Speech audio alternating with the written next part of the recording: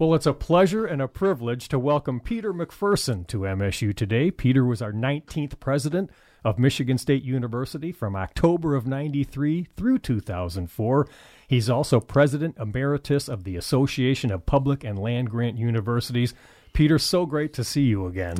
It's wonderful to be back on campus. I was here yesterday and saw the game and enjoyed so much being back on campus and seeing the people here. And before we talk a little more, sir, my sincerest condolences about the passing of your wonderful wife and life partner, Joanne, this past June.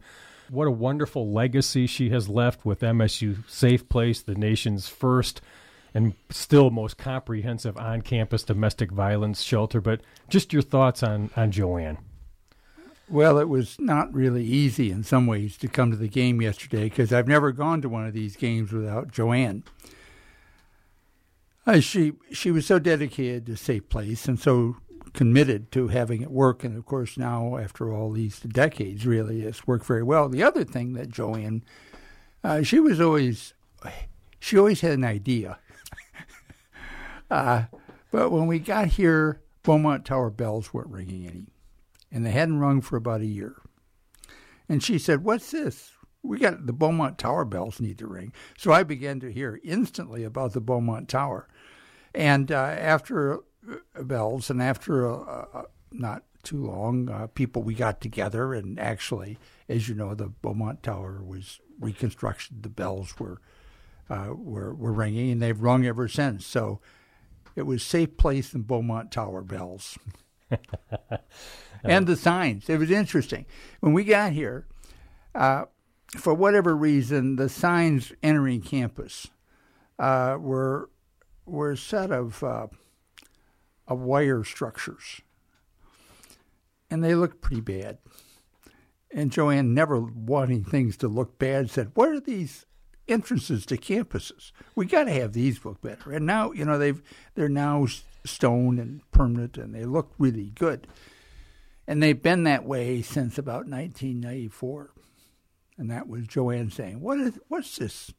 A great lady. Rest in peace, Joanne. And Peter, take me back to growing up in Lowell. Obviously, I think all of your siblings came to MSU as well. But why was MSU the place for you to come for college? Well, of course, it was a farm in West Michigan, dairy and fruit farm. And we were tied into Michigan State. Agriculture, the ag extension people. All my brothers and sisters, we all were very active in 4-H, kind of competing against each other, actually. We brought our cattle here to show the 4-H fair. All my sisters were in 4-H clothing where they made their dresses, and a couple of them won the county competition, which was a big deal back then. There were 4,000 girls in Kent County who were all competing to represent Kent County to come down. I mean, I remember my Latin teacher in high school saying, "Peter, you really ought to go to Michigan." And I thought to myself, she was such a wonderful lady, Mrs. Roth. I liked her so much. But I thought to myself, "Mrs. Roth, what are you thinking?" I do remember it so clear. "Mrs. Roth, what are you thinking? Of course I'm going to Michigan State."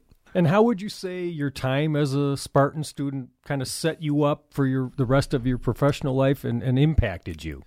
The moment I came on campus, I ran for freshman class vice president. We had the campaign all set up before I arrived, actually. I lost, by the way. I think I was third out of ninth. But then I became class president a couple years later. I was very involved in campus stuff.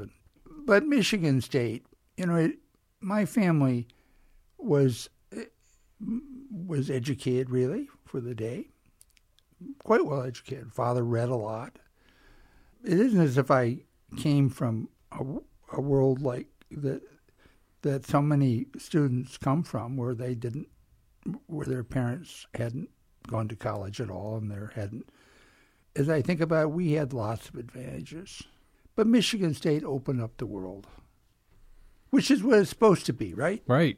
Open up the world. It worked in the sense I saw the world geographically much bigger, and I saw the world intellectually much bigger. And I had some professors which were wonderful.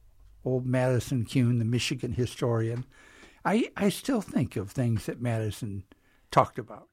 Michigan State opened up the world to me. And of course, that kind of experience is a sort of experience which we all want to provide to students. And of course, one of the first things you did after leaving MSU was go to the Peace Corps. And throughout your career, you've always been very focused on international issues, from USAID to the Partnership to Cut Hunger and Poverty in Africa. Did that develop at MSU? You're seeing it open up the world to you. But why were you always so interested in international issues? Well, some certainly at Michigan State, but the Peace Corps dramatically expanded my view.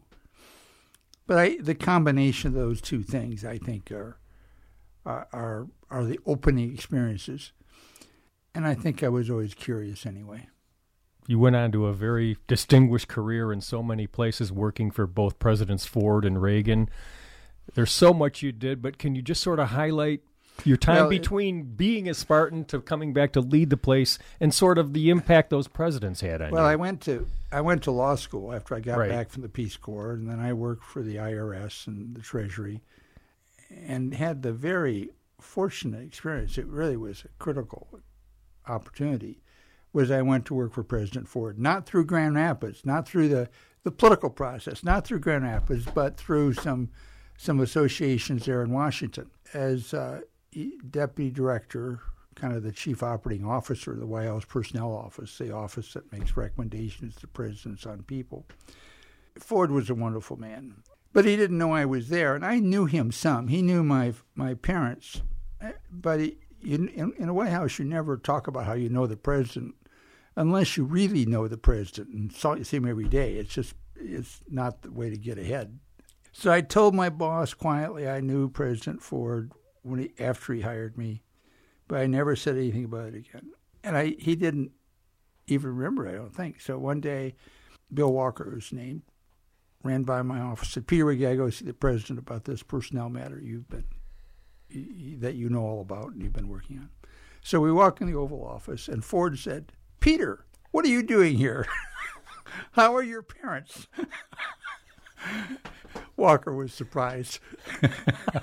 But Ford was a very good man, and you may remember when we dedicated the law school building here on campus, President Ford came back and gave the dedication speech. He was a very good man, and we all miss him. And then how about President Reagan? Well, as it is a long story on how, but I ended up sort of being the technical planner for the transition between, we started in the summer of '80, well before the election, for Reagan-Bush. And then when the election occurred, I was the general counsel to the transition, which was a wonderful position. Then the afternoon of the inauguration, Jim Baker, who was about to become chief of staff of President Reagan, subsequently Secretary of State, etc., called and said, "Peter, the White House counsel, for technical reasons, can't come immediately. So you're the White House counsel tomorrow afternoon," upon the swearing in of President Reagan, which is wonderful, actually. And I had this great team that we'd build up on as the general counsel transition. So we moved into the White House that afternoon. I walked back with my son from the inauguration of President Reagan, and I know I was the first one in the Reagan White House to come from that inauguration, and then ran the foreign aid program under President Reagan when my true successor as White House counsel came in, and was Jim Baker's deputy at Treasury. The Reagan years were wonderful years. And then, sir, the early 90s, what made you want to come back and be the president of your alma mater? Well, I was the, after Treasury, after the Reagan years, I went to Bank of America in San Francisco, basically handling a good chunk of their international operations. They had operations in Latin America and other places.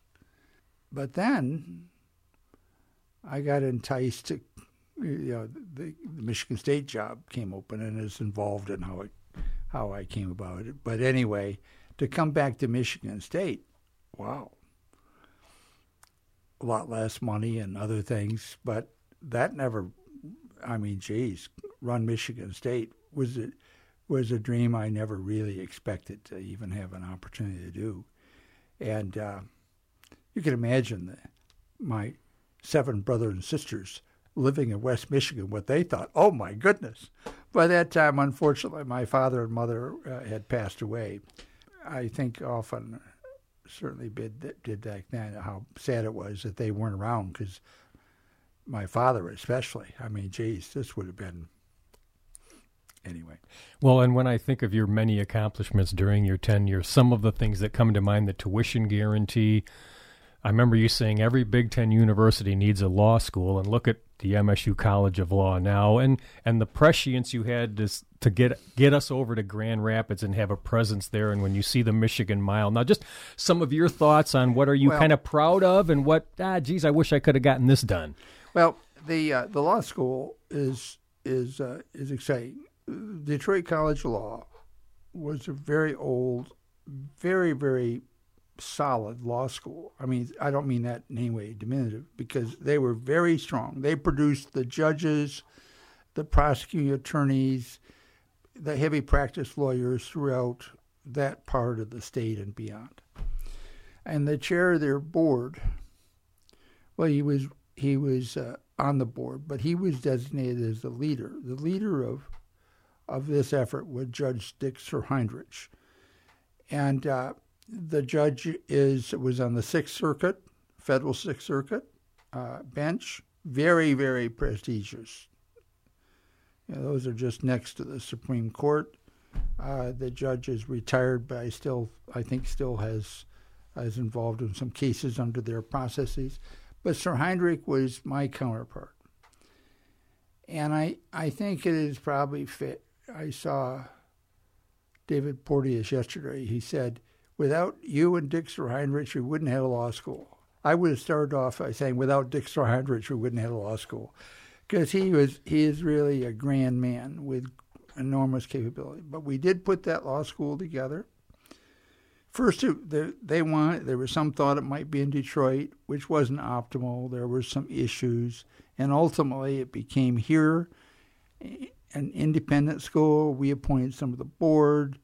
They appointed some board. They had some real self-identity that they were intent to protect, which I thought was reasonable. And the agreement that I had with them was I would never push there to be a closer affiliation. They may decide they wanted it, and that may be appropriate at the time, but it's not going to be MSU that pushes a closer affiliation. Then before I left, they came to me and said, we want a closer affiliation. And now after several years, it's called the Michigan State College of Law. People's names disappear in the fog of history too often, and Dick Sirheinrich, who is still very much with us, and I think so highly of Dick. The medical school idea, we wouldn't have had a medical school in West Michigan. I mean, there were it was a struggle, and actually it came together in the years after I left. But in my mind, a key meeting, there were several. Anything like this has several key meetings. But a key meeting was a meeting I had with Rich DeVos in the hangar in the Grand Rapids Airport, where I laid out how we wanted to do this. And basically, DeVos said it's a good idea, and it wouldn't have happened, I know, without DeVos's important key intervention in the years afterwards that unfolded. Yeah. There are a lot of many, things. Yes. many, and everything involves usually many people. Many people play their part and lots of decisions, but those are some of the... And, one of the things I'm so pleased to have been part of is WJR. Well, I was just going to ask you about that. One of my favorite things we worked on early on was just starting those relationships with Mike Feasy and getting WJR back to their rightful place, right? Absolutely. Just as I said, it wouldn't happen without law school, without Dix or Heinrich, Russ, this wouldn't happen without you. Now, you and I know that. Now, this whole campus ought to know that, but you and I know it absolutely, because you had the relationships there, and you kept promoting it, and of course you're a persuasive and a persistent person and a strategic thinker. So it worked out. I got down there, was on the program lots. They liked this. We treated them with great respect and care, and they liked us. And of course, bingo, to the surprise of the world out here. So to me, this was always, from the Michigan State side of things, this is always Russ White. Thank you. Kind of you to say, sir. Well, I think that. How many times have I told you this? This isn't just on this program. Appreciate that. And, sir, I mentioned at the top you are president emeritus of the Association of Public and Land-Grant Universities, where you spent a long time after being at MSU. Talk about that organization and what its mission is. Well, not long after I left Michigan State, I became the president of this association, which is the association of all the large public universities. It's Michigan State, it's Purdue, it's Indiana, etc., around the country. Really, almost without exception, those schools are all members. It's been an active organization. Actually, the land-grant part of this is over 100 years old. Hannah was once chair of this board, actually, of the APLU board. It's got a history. It's merged in. The land grants merged with the non-land grants, the Michigans, the Indianas, 50 years ago. Hannah put together the merger, as he put together so many things. And it's very aggressive and active in Washington on appropriations for universities, deep commitment to student degree completion, to equity, to minority students having the same percentages of graduation rates as majority students, etc. And I've run that. I retired 10 days ago. And if I'd stayed, I would have run it for 17 years in January. So I've been there a long time, and it's been a great place. And I'm pleased that Sam is on the board of APLU. Sam, our new, not so new anymore, our very capable president here at Michigan State. And incidentally, so too is the new president, Santa Uno, of coming to Michigan. We've got, APLU has a small group of Canadian and Mexican members. We put this together. I thought we ought to have a zone of knowledge. So we got a zone of knowledge, Mexico, Canada, and the U.S., and in that zone of knowledge are a group of prestigious Mexican and Canadian public universities. So Santa was there representing the Canadian group of universities, because he comes from the presidency of University of British Columbia. And tell me a little bit more about your close relationship with President Stanley. Well, he's been on the board for a long time. He was president of Stony Brook before, where I first came to know him. He's a guy who we at APLU have always seen as a guy we could go to get things done during the pandemic. His medical expertise, he spoke a set of times. I almost thought, geez, maybe I'm having people are going to think I'm biased about Michigan State if I keep on having Sam. The presidents get together, the presidents of this organization around the country. And Sam was a person who could serve with real expertise and talk about the problems we were all having. So Sam has always been a go-to guy that we could, and for him to come to Michigan State, I think was just outstanding for Michigan State and for him. And Peter, as we move forward, more from maybe your 30,000-foot view, what concerns you about higher education's future? What are you hopeful about? What maybe keeps you up at night? Just sort of some challenges and opportunities moving forward. Well, there are a set of things, a set of problems and opportunities. We need to continue to increase our graduation rates. Those graduation rates need to be for less time. it was during the Vietnam War we slipped away from the 4-year degree. It really is interesting. Campuses during Watergate and civil rights and bombing of Cambodia, that whole period of time, campuses became less demanding in some ways or expectations. And so we slipped into not having everybody graduate in 4 years. Now, it's not, the students had to work back then. There are other problems. So we've got to have more students graduate, and students graduate in less time. And of course, there are cost considerations. Legislatures have give a substantially lower percentage of the cost than they once did. The Pell Grant money is helpful, and we've pushed hard for more Pell money. And of course, students they're non-traditional students nationally make out the majority of the students. Not necessarily at a Michigan State, but nationally. And minority students, low-income students, don't graduate at the same levels. They need to borrow more, of course. There's this whole set of equity, graduation, and cost issues that, of course, I could spend all your program on because I'm so immersed in them, that are of deep concern. On the other hand, there's some successes. I looked at the EPLU numbers over the last 10 years under Department of Education data, and our Hispanic students over the last 10 years have grown 70%. Now, the black students, the numbers haven't moved that much. The Hispanic student population has grown. These are the kinds of issues we need to continue to really grapple with and make progress on. We know how to graduate students. We know better than we did. We've got the technology. I know these are important issues for Michigan State. Graduation rates here are quite high, but I know there's a commitment to make them higher. Well, now that you're emeritus president of APLU, you're not the type to just sit around. What's next? What's going to keep you busy in the years ahead? Well, I'm working on my projects.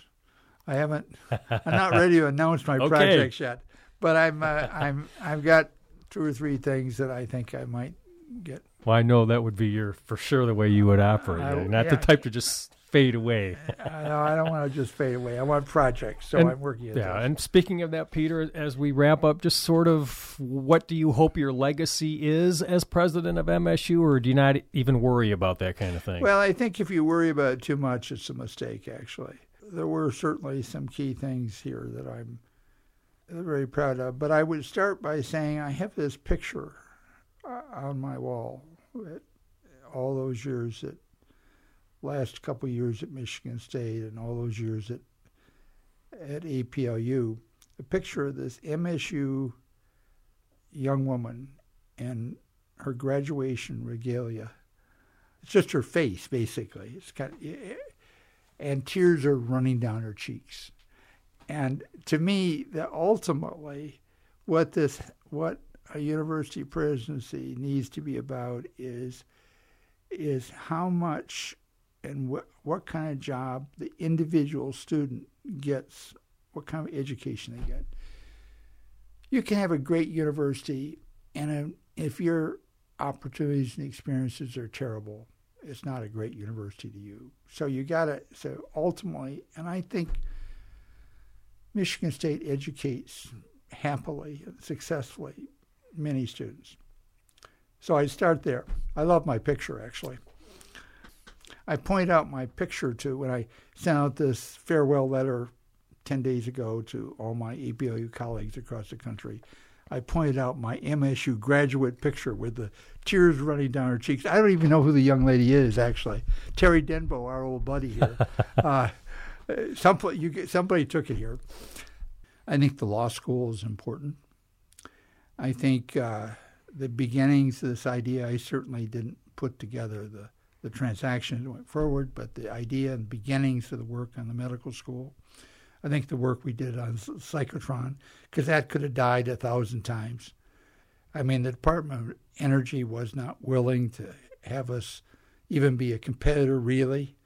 and Senator Levin in Detroit, from U.S. Senator Levin, who is chair of the Defense Authorization Committee, who oversaw the labs. It's great to have him as senator at the time. Levin insisted, keeping that alive and pushing it along. The tuition guarantee, which forced control of expenditures. But this place is so complex. There's so many things that I learned and was part of.